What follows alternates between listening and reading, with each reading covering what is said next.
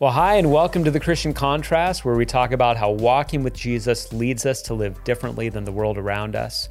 And I'm excited. This is the fourth of 4 episodes about marriage.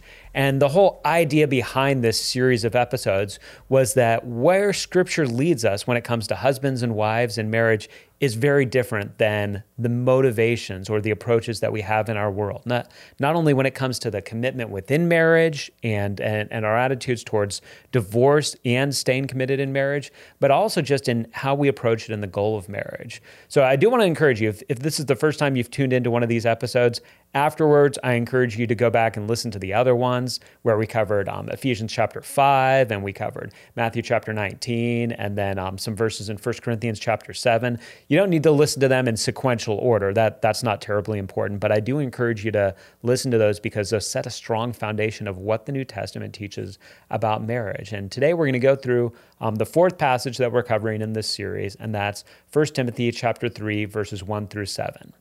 And for each of these episodes, I've sort of put a tagline or a title on what these are about. And for this one, if we're going to put a title on this passage is about true beauty, true strength. True beauty for women, true strength for men. And I'll just say this in going into it.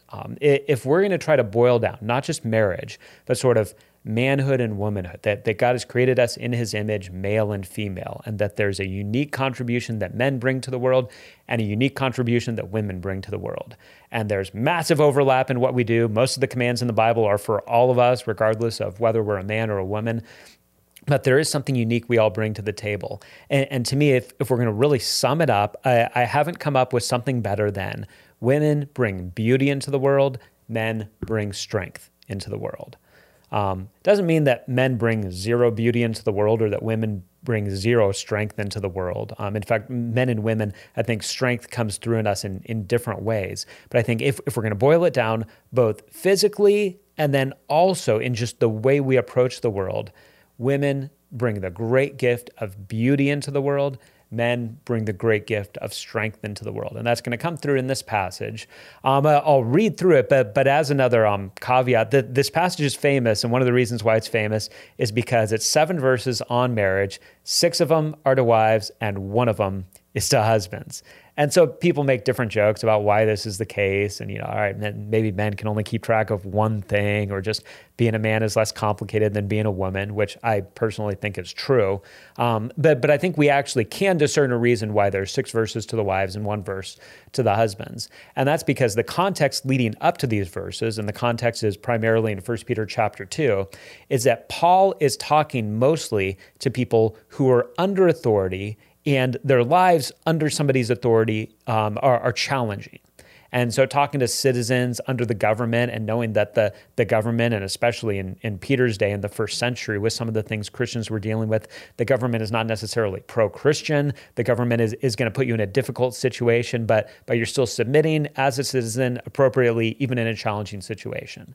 He talks about servants and masters and the idea of, right, anybody who's in the servant or the slave position, it's not ideal. It's not what you're going after. It's not what you desire. And so he's talking to people who are in submission in challenging situations. So when he flows into talking to husbands and wives, it makes sense that he's going to spend the most time talking to wives because wives are in the submission position within marriage. And also he's going to address that some wives are in a situation where it's not only difficult to submit in any situation, but it's especially difficult to submit because some of these women are married to difficult men. So that's why I think Paul really focuses in. I think the fact that he says anything to husbands, where in the other passages, he's not really addressing masters and he's not really addressing those who are in government authority, just shows that he has something in mind here for marriage, that he knows he's going to be talking to more people who are reading this within the Christian community who are married to each other than that he's going to be talking to people who are in power as masters or as government officials.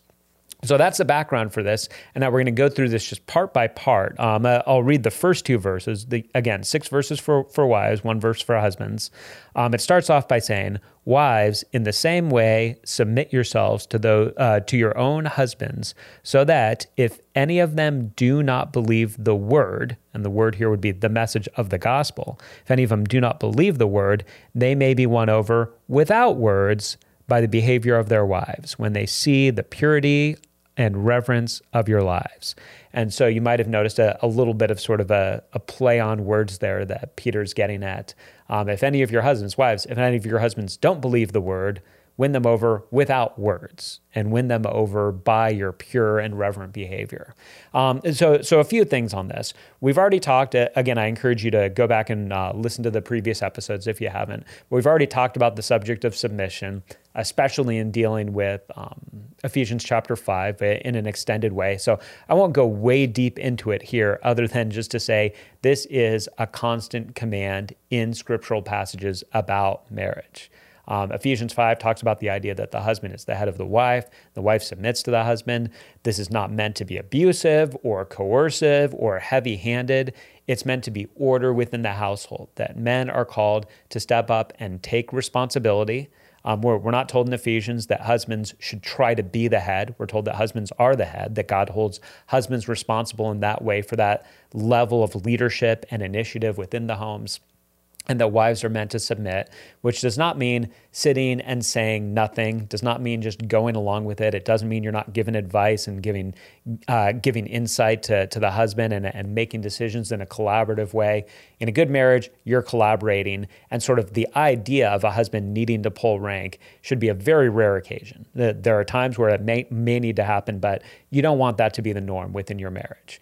And so going into it, what I do want to say is, I feel like a lot of churches and a lot of pastors, anytime anything about submission comes up, we're very sort of backpedaling and apologetic. We do not need to be apologetic. God is wise. God knows what he's doing. We're all called to submit in some way. And so we don't need to be afraid of this idea. And what I do think is those who, it's not hard for me to understand how this is difficult within our culture and how we need to do some extra work to make sure we're understanding rightly what's said here in Scripture. At the same time, I think there reaches a certain point where we've got to decide if we believe the Bible or not. So for anybody who reads about submission is like, I need some help with that. Hey, totally understandable. You should get some help with that. You should go through the passages, make sure you're not misunderstanding submission, make sure you understand the clear biblical truth that as men and women, we are equally created in God's image. In fact, that's going to come up in a way later on in verse 7. But we have to reach a point where we say, do we believe the Bible or not? And are we going to reach a point where we say, I don't like this part of the Bible, and so I'm just going to ignore it, or I'm going to try to explain it away? By the way, as an extra resource, because I'm always looking for extra resources, there's a guy named Mike Winger. Some of you may know about him. He does a podcast, and you can either watch it on YouTube or you can just listen to the episodes, which I like doing because it's easy to do that in my car. He is a guy that goes through lots of extended passages of the Bible. He does long form podcasts. So if you think I talk long on these, he does 2-3 hour podcast episodes sometimes. And he is in the middle of doing a series about what the Bible says about women in ministry. And within that, he's also done some episodes in addressing the marriage passages. Highly recommend his channel. There's nobody that I agree with 100%, but he is doing good work, and I think good, solid biblical work. And so if you want to dig in deeper to what the Bible says about manhood and womanhood within the church and within marriage, go check out his podcast. Highly recommend. And so all that is to say, when Paul is talking about, or when Peter's talking about this, we have to reach a point of saying, all right, whatever our hangups are, we have to receive what Scripture is telling us. So it tells wives to submit. And again, it gives a specific scenario. It says sort of especially because some of you are going to be in situations where your husbands do not believe the word, which probably doesn't just mean that these are husbands who aren't living perfectly, but that these are husbands who are not believers. They're not believers in Jesus. It's a Christian wife married to a non-Christian husband. And the idea behind what he's saying seems to be, all right, you want to win your husband. And the way that you're going to win him is not with words, but with your purity and reverence in your life. And this is going to lead a little bit into what we'll talk about in verses 3 and 4. But first, just to pause on this to say, there are some people that look at this and they say, well, Peter calls wives to submit, but the only reason he calls them to submit is because that might be an evangelistic tool to win their husbands. So he's not saying that all wives submit in all marriages. He's just saying wives that are married to unbelievers in a situation, in a culture where they would have been expected to submit, they should go ahead and submit because that's an evangelistic tool. I want to say I think that this is bad Bible reading for anybody to come away with that for a couple reasons. The first is that this is not the only passage that talks about wives submitting to husbands. You can go to Ephesians chapter 5. You can go to Colossians chapter 3, verses 18 and 19. You can go to Titus 2. I think it's around verse 4 or 5 that talks about this. So this is a constant in Scripture. And the other reason why this is just bad Bible reading is because when Peter gets to the point that he wants to give an example to wives, he gives the example of the way that Sarah responded to Abraham. Abraham not only is clearly a believer, but he is the father of faith. And so if we conclude from this, if anybody's going to look at this and say, well, this is only wives, Christian wives married to non-Christian husbands in a culture that would expect this, that need to follow these instructions, that's not the case. It is an evangelistic tool in the same way that we're told, let your light shine before men so that they see your good works and glorify your Father in heaven. The idea is not the only reason why good works are positive is because people might see them and they might be an evangelistic tool. We do the good works whether they're seen or not, but one of the impacts of them is that they are an evangelistic tool. So that's the starting point. And again, he says, all right, how are you going to win your husband? Not primarily with words, but by your behavior. And then in verses 3 and 4, he describes that kind of behavior. He says, your beauty should not come from outward adornment, such as an elaborate hairstyle or the wearing of gold jewelry or fine clothes. Rather, it should be that of your inner self, the unfading beauty of a gentle and quiet spirit, which is of great worth in God's sight. Now, one of the things that I love about this, and again, I started this by saying we're going to talk about true beauty, true strength, true beauty that women are pursuing, true strength that men are meant to pursue. What he says here assumes that women are pursuing being beautiful. He just makes the raw assumption. He doesn't say, and for some of you, beauty is important. He just lays it out there. Beauty is important to you, and so here's the kind of beauty that should be most important to you. Not the kind of outward beauty that has to do with outward adornment and the clothes and the hairstyles that you have, but the inner beauty of a gentle and quiet spirit, which he says is worth a lot to God and also is unfading. We all know as we get older, I'm in my 40s, I know we all know what happens when you get older. Proverbs 31 talks about the idea that beauty fades and charm is deceitful, but a woman who fears the Lord, that's something that's lasting. So he's pointing women to say, all right, go after the beauty that lasts. Now, what Peter is saying here, he's not painting a picture where women are called to sort of abandon any pursuit of looking good or looking beautiful. I think there is just sort of an assumed reality that's going to be part of womanhood, and there's not something wrong about that. But if we're thinking of a parallel, Paul in 1 Timothy chapter 4 talks about physical exercise and sort of physical training. And what he says is, all right, physical exercise or physical training, it has some value, but training for godliness has great value in this life and in the life to come. So what he doesn't say is, don't eat right, don't exercise, none of that matters. What he says is, all right, that does have value, but that shouldn't be the main thing that you're after. The main thing that you're after in life should not be being the most physically healthy person you can possibly be. That's a pursuit that shouldn't take first priority for you.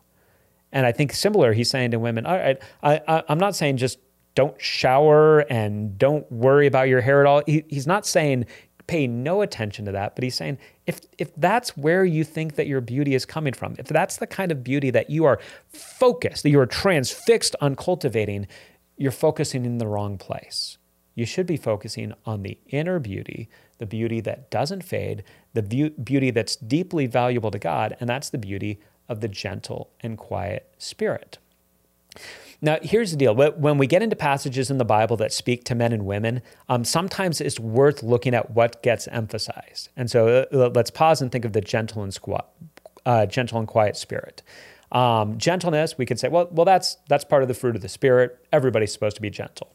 Fair enough. Everybody's supposed to be gentle.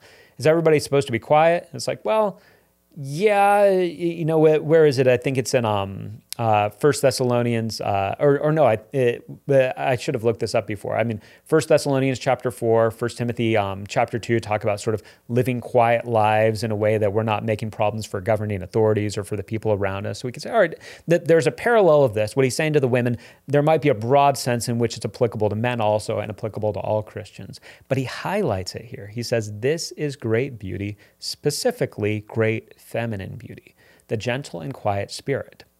Now, in a way, this could seem funny because if we're talking about our actual lives, we all know women tend to do a lot more talking than men. In fact, a lot of women are like, why doesn't my husband talk to me more? Well, I'm trying to draw him out. I'm getting these one-word answers. I wish he would share more about what's going on. So it's fair to kind of ask, well, what is it talking? Is it saying women aren't supposed to talk a lot? And that's what beauty is here? And I don't think that's what's going on. I think context is going to help us. So let's start with the specific and broaden it out. The specific scenario that Paul is wanting to point towards is the kind of beauty that you're pursuing here is going to be especially put on display and especially useful if you're a Christian woman married to a non-Christian man that needs to be won over. Saying the way that you're going to win him over is probably not through nagging and not through browbeating, which can be a temptation. Women sometimes can just talk circles around us men, and we can get lost and we can be like, I don't know what's going on. It was the joke. I saw some joke about a man going to a restaurant and saying, I'm not going to get it exactly right, but said something like, I like my steak the same way I like my the times I win arguments with my wife. And they said, rare it is. And it is sort of the joke. I think this is one of the reasons why men don't typically win arguments with women. It's because women are able to talk circles around us. So you could do this. You're like, all right, you're a Christian wife married to a non-Christian husband. You might be able to browbeat him, manipulate him, run circles around him, and he might not have good answers for you. Or let's broaden it out and say, all right, maybe it's not just a Christian woman married to a non-Christian man. Maybe it's in general looking at a woman who is looking to try to get her man to do the things that maybe legitimately he should be doing. That maybe he should be more involved with the kids and he should be taking the lead spiritually and he should be eating better or going to bed on time or not watching so much sports or something. Maybe it's a legitimate thing. She has a legitimate reason to try to get him to do it. But she's going to look to get him to do it by nagging, browbeating, manipulation, talking around in circles, and maybe eventually he'll give in. But Paul is saying, all right, that's not the kind of beauty that lasts. That's not what you're going for. What you're going for is to win him without words by your reverent and pure behavior, and that specifically comes through in the gentle and quiet spirit. And where he goes in verses 5 and 6, I think, go to a really powerful place because there can be a lot of fear for women. And I think understandably, fear can be a big part of women's lives, and especially if you're looking at this idea of like, all right, I'm not only having my life joined to my husband, and husbands and wives both deal with the fact that your decisions highly affect the other one. But for women in particular, if you're saying, all right, I'm looking to follow the lead of this man, I really want to make sure that he does it right. And so I've got to make sure, I've got to make sure I get him to do it right. That Paul is saying the gentle and quiet spirit is the true beauty. And now look at the example he gives in verses 5 and 6. He says, for this is the way the holy women of the past who put their hope in God used to adorn yourselves. Quick pause. He says, I'm going to point you to the holy women of old, and here's how they did this. They put their hope in God. Not in their husbands. They put their hope in God. Even if my husband never changes, your hope is in God. Even if my husband gets a little bit better, your hope is in God. Even if I have the best husband in the world, your hope is in God. Your hope is not that your marriage is perfect or that your husband becomes the man that you think that he should be, or maybe even legitimately that he should be. Your hope is in God. And that allowed the holy women of old to be able to act in a way that was appropriate and that was beautiful before God. So he goes on, he says, they submitted themselves to their own husbands. So once again, he talks about submission as just the norm, the example for women who are following God. And then he says, like Sarah, so this is Abraham's wife, Sarah, back from the book of Genesis, like Sarah, who obeyed Abraham and called him her Lord. You are her daughters if you do what is right and do not give way to fear. Now, I want to get to the fear statement because I think it's significant, but just going back, so he says, all right, Abraham and Sarah, here's the example of Sarah. She obeyed Abraham, which probably is referring to the idea that when Abraham left his homeland, she went with him. And that was a big deal because Abraham was leading her in a way that seemed very counterintuitive, but she went along and submitted to him in that. And then it says that she called him her Lord. Now, this is a tricky part. People are like, what's he saying here? Is he saying wives are always supposed to call their husband Lord? Because don't hold your breath. I don't think I'm going to do that. That's not the big point that's going on here. And it's tough because we don't have an exact parallel sort of in English to say what this would look like today. Sometimes the way that this is translated would be more like sir, but that's not quite it. It does engender the idea of respect. And I think what it basically points towards is the idea of Sarah submitting to Abraham and deferring to him and his leadership. That's the big picture of what it's saying. Lord, by the way, was used both Old Testament and New Testament, not just to refer to God, but to refer to sort of a term of respect to somebody who's in authority. That's all I think that's going on here. And the one time in the Old Testament that you see Sarah actually refer to Abraham as her Lord, it's in Genesis 18, and he's not even in the room when she does it. She just refers to him when the promise of her getting pregnant is given, that she says, will I have this pleasure with my Lord after I'm old? So the big picture here that Peter seems to be pointing towards is if we look to the example of the godly women who came before, they trusted in God, they put their hope in God, and they submitted to their husbands. And then he says, again at the end of it, you are her daughters, you're Sarah's daughters, if you do what is right and do not give way to fear. Now, this I think is a really, really important part, and I want to hit it before moving on to the husband verse. This is important for this reason. If you're in a situation, if you're a wife, you're going to deal with fear. And you're going to deal with fear because if you're looking to follow what Scripture has laid out for us, you're looking to submit yourself to your husband, and that puts you in a vulnerable position. His decisions are going to highly affect what your life looks like, and that's scary to put that in somebody else's hands. So there's going to be fear. Here's the deal. In our culture right now, probably the message that you would get is, here's how you put yourself in a position where you won't be afraid. You take control. You take control of your own destiny. You take control of your own lives. You make sure that you're not under anybody else's control. You deal with your fear by taking control. How Peter describes things is a 180 from that. It's totally different. What he's basically painting a picture of is if you're giving into fear, that's when you will try to take control. That's when you will try to manipulate. That's when you will try to browbeat. That's when you will try to nag your way into getting what you want.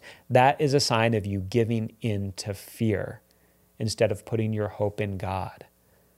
But the women who are not giving into fear are responding with purity and reverence, with a gentle and quiet spirit, trusting God that He is working all things together for their good, even if they're dealing with something with their husband that's really challenging. Now, to be clear on this, Peter's not painting a picture of saying, hey, as a wife, never bring up any criticism or never bring up any idea or never bring up any pushback to your husband. He's not saying that. But what he is saying is, if something needs to change in your husband's life, don't make it your job to try to control that happening. Put your hope in God. You live out your responsibility within marriage and don't give way to fear. Fear, if you give way to it, leads you to control. When you're trying to control, it's not a sign that you're fearless. It's a sign that you're fearful and fear is taken over. That's true beauty, as Peter describes it and as Scripture describes it. That the true beauty is not just your physical beauty, but it's this gentle and quiet spirit that you're walking before the Lord in hope and in joy because He's going to take care of you, and that makes you willing and able to submit to your husband and bring proper help and support and encouragement to him in all of this. So that's the word to the wives. I'm not going to spend equal time because there's only one verse to the husbands, but I do want to talk about the husband verse because I think it's profound for a few different reasons, and it does emphasize true strength, just as the verses to the wives emphasize true beauty. So verse 7 says, husbands, in the same way, be considerate as you live with your wives. And so a couple things. First of all, when he says in the same way, you could say, well, it's not in the same way, it's a different way, because he's calling wives to submit to their husbands, and he's not calling husbands to submit to their wives. And that's right. But when he says in the same way, you can see the big picture of what Peter is talking about is that we both have responsibilities towards each other. And so wives have responsibilities towards their husbands. Husbands have responsibilities towards their wives. So he doesn't say to husbands, hey, here's the deal. She's supposed to submit to you, and your job is to make her submit to you. He doesn't say that at all. There's no verse that talks about husbands that being part of our job, to try to get our wives to submit to us. What he says is you need to live with your wife, and some translations have it in an understanding way. Here it says in the NIV, be considerate as you live with your wives. The literal Greek is live with your wives according to knowledge. This is a powerful idea that you are looking to be considerate and understanding towards your wife. And then the next part brings in the strength idea, which I think is really beautiful. Because he describes what it looks like to live with your wife and be considerate. He says, and treat them with respect as the weaker partner. Now, there's obviously alarm bells go off in our culture when we hear the whole weaker partner thing, but just follow me on this. He says, all right, treat them with respect as the weaker partner. Show them honor as the weaker partner. Some translations have the weaker vessel. Let's talk about this a little bit. Here's the picture that Paul is painting. The picture that Paul is painting is, all right, husbands, you've got a wife. God has blessed you with a wife. She is the weaker partner in this relationship. And so the way that you respond to that is not by lording your strength over her, but by using your strength to show her honor. You're more careful. You treat her as worthy of not lesser honor, but greater honor because of her weakness. Now let's talk about it. What is he talking about when he says that she's the weaker partner? And I think we can talk about two things. One's obvious and one may not be as obvious. The first is this. Women are physically weaker than men. Everybody, a bunch of you listening to this, you're like, well, not always. True, not always. But it's not sort of like, well, 60% of the time, the man is more physically strong. That it's not 60%. It's not 80%. It's not 90%. It's probably 95 to 99% of the time. That this is almost always true. It's weird that in our culture right now, we hesitate in saying that. We're like, well, we don't want to say that men are stronger than women. Men are stronger than women. This is just the reality. God has made us different. That's okay. It's not a slight on women. And we live in this weird thing where this shouldn't be a big deal. I remember several years ago, there was this big controversy because the tennis player, John McEnroe, kind of the old tennis player, was in an interview. And in the interview, he was talking about Serena Williams. And he said, Serena Williams is the greatest female tennis player ever to play. You know, gives her this great compliment. And the interviewer says, well, why qualify it as the greatest female tennis player? Why not just call her the greatest tennis player? And if you go back and listen to the interview, you can see him kind of confused. And he's like, well, are you talking about if she played the men? And he said, well, if she played the men, she'd be like number 700. She'd get destroyed. And this whole thing went viral as if it was like John McEnroe was picking on Serena Williams. It's this weird thing that happens. And I do want to bring it up just to say we're not helping ourselves when we do this whole thing where we're like, hey, women can do everything that men can do. And then we get mad when men point out, no, that can't happen. And we're like, why are you picking on the poor woman? This is silliness, and we need to just stop it. It's not just professional athletes. I know the John McEnroe, Serena Williams thing happened several years ago, but this keeps happening. A few years ago, President Biden said this thing of, to any women, there's nothing that a man can do that you can't do as well or better. This is just dumb. We just got to stop this. And then it puts men in this weird position where if men point it out, if they're like, no, actually, like that's not true. You would get creamed if you went into this other sporting arena or tried to lift weights with men. And then it's like, why are you picking on the women?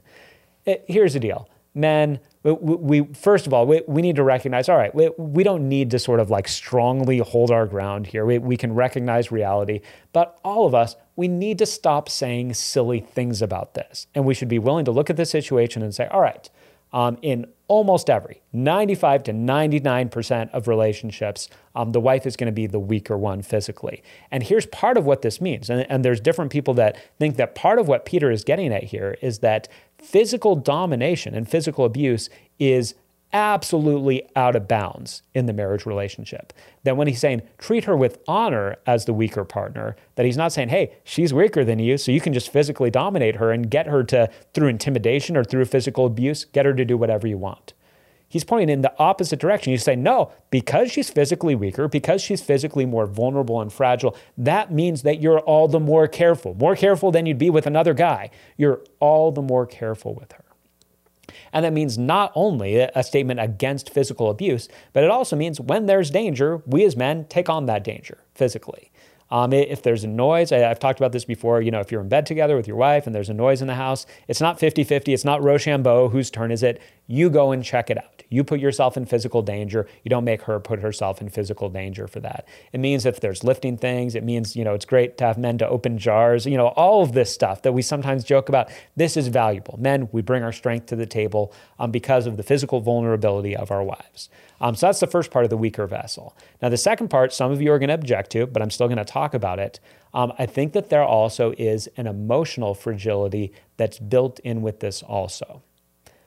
When you think about the difference of what women go through, the different challenges that women go through, it's pretty profound. All of us have different difficulties, and obviously some men have all kinds of physical difficulties and challenges to go through. But when you think of just the life of an average woman, just not a woman who's in an extreme situation, but the average woman, her life is going to include menstruation, which is no fun physically and messes with all the hormones. The average woman, especially the average wife, is going to deal with pregnancy, which again, not only is a physical vulnerability, but does all kinds of different things to sort of your spirit and your hormones, and is going to go through menopause, which is both physical and hormonal and emotional. So when you look at the situations, sometimes there's pushback against the idea women are very, very emotional. I think this is another one where, because we're trying to get to this ideological point of sort of equality through sameness, we're shutting our eyes to just the basic reality. There is a reason why almost every wife wants her husband to be more emotionally present with him, and why there's rarely a husband that you could find that says, I just wish my wife would share her emotions with me. Women tend to wear their emotions much more out there, and so there's a stabilizing, that there's a powerful strength that men can bring in helping to bring strength and stability when the emotions are going in all kinds of different places.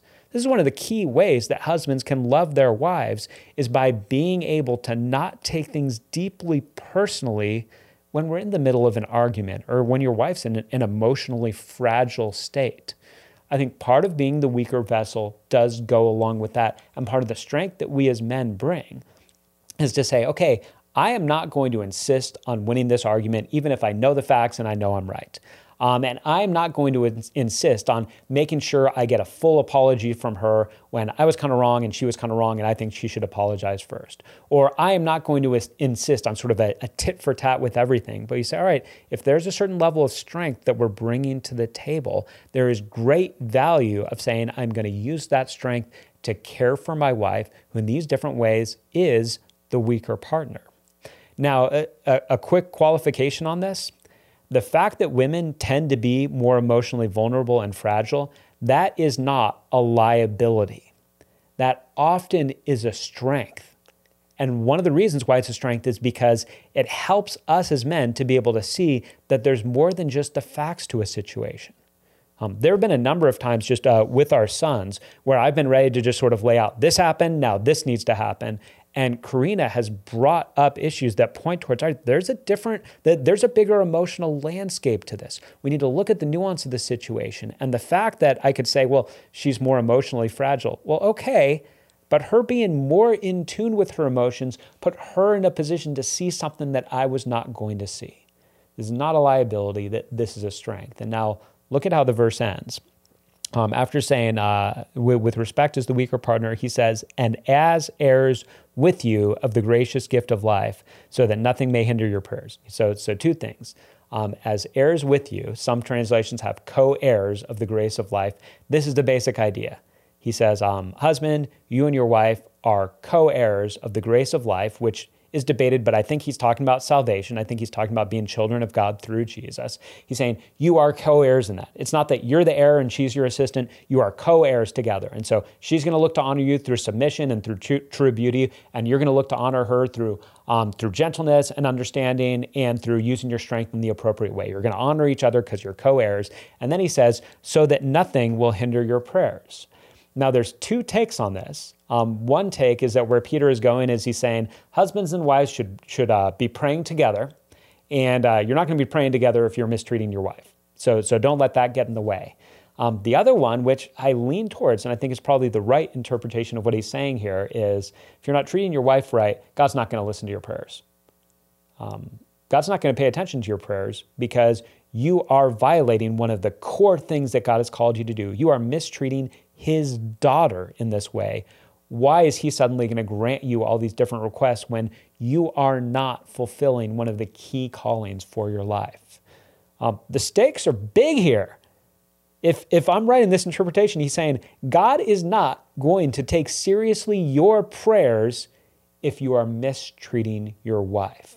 That's how seriously God takes it. And that's why it's so important that we as men bring our strength appropriately to our marriages in ways that are a gift to our wives, and that women bring their beauty appropriately to their marriages in ways that they are a gift to their husband. Women bring beauty into the world, and thank God for that. Men bring strength into the world, and thank God for that. And when we both bring that in marriage, we have the opportunity for something that's beautiful, for something that shows something great to the world, for something that's a benefit to our children, and something that's a gospel-like, just as Paul talks about in Ephesians chapter 5. I hope you found this helpful. Again, any feedback on this, any pushback on this, you can comment on the YouTube videos or you can respond to that. We put all of our Christian Contrast podcasts up on YouTube, and also you can find them on lbf.church. So love getting to do this. If you have feedback, not only on this episode, but on this whole 4-week series in general, you can feel free just to leave comments on that. I look forward to, as we continue the Christian Contrast and move on to some other topics, as we move forward with that. We drop episodes of this every 2 weeks, so we'll be back in 2 weeks with another episode. And thanks so much for taking the time to listen, and look forward to talking to you again in 2 weeks.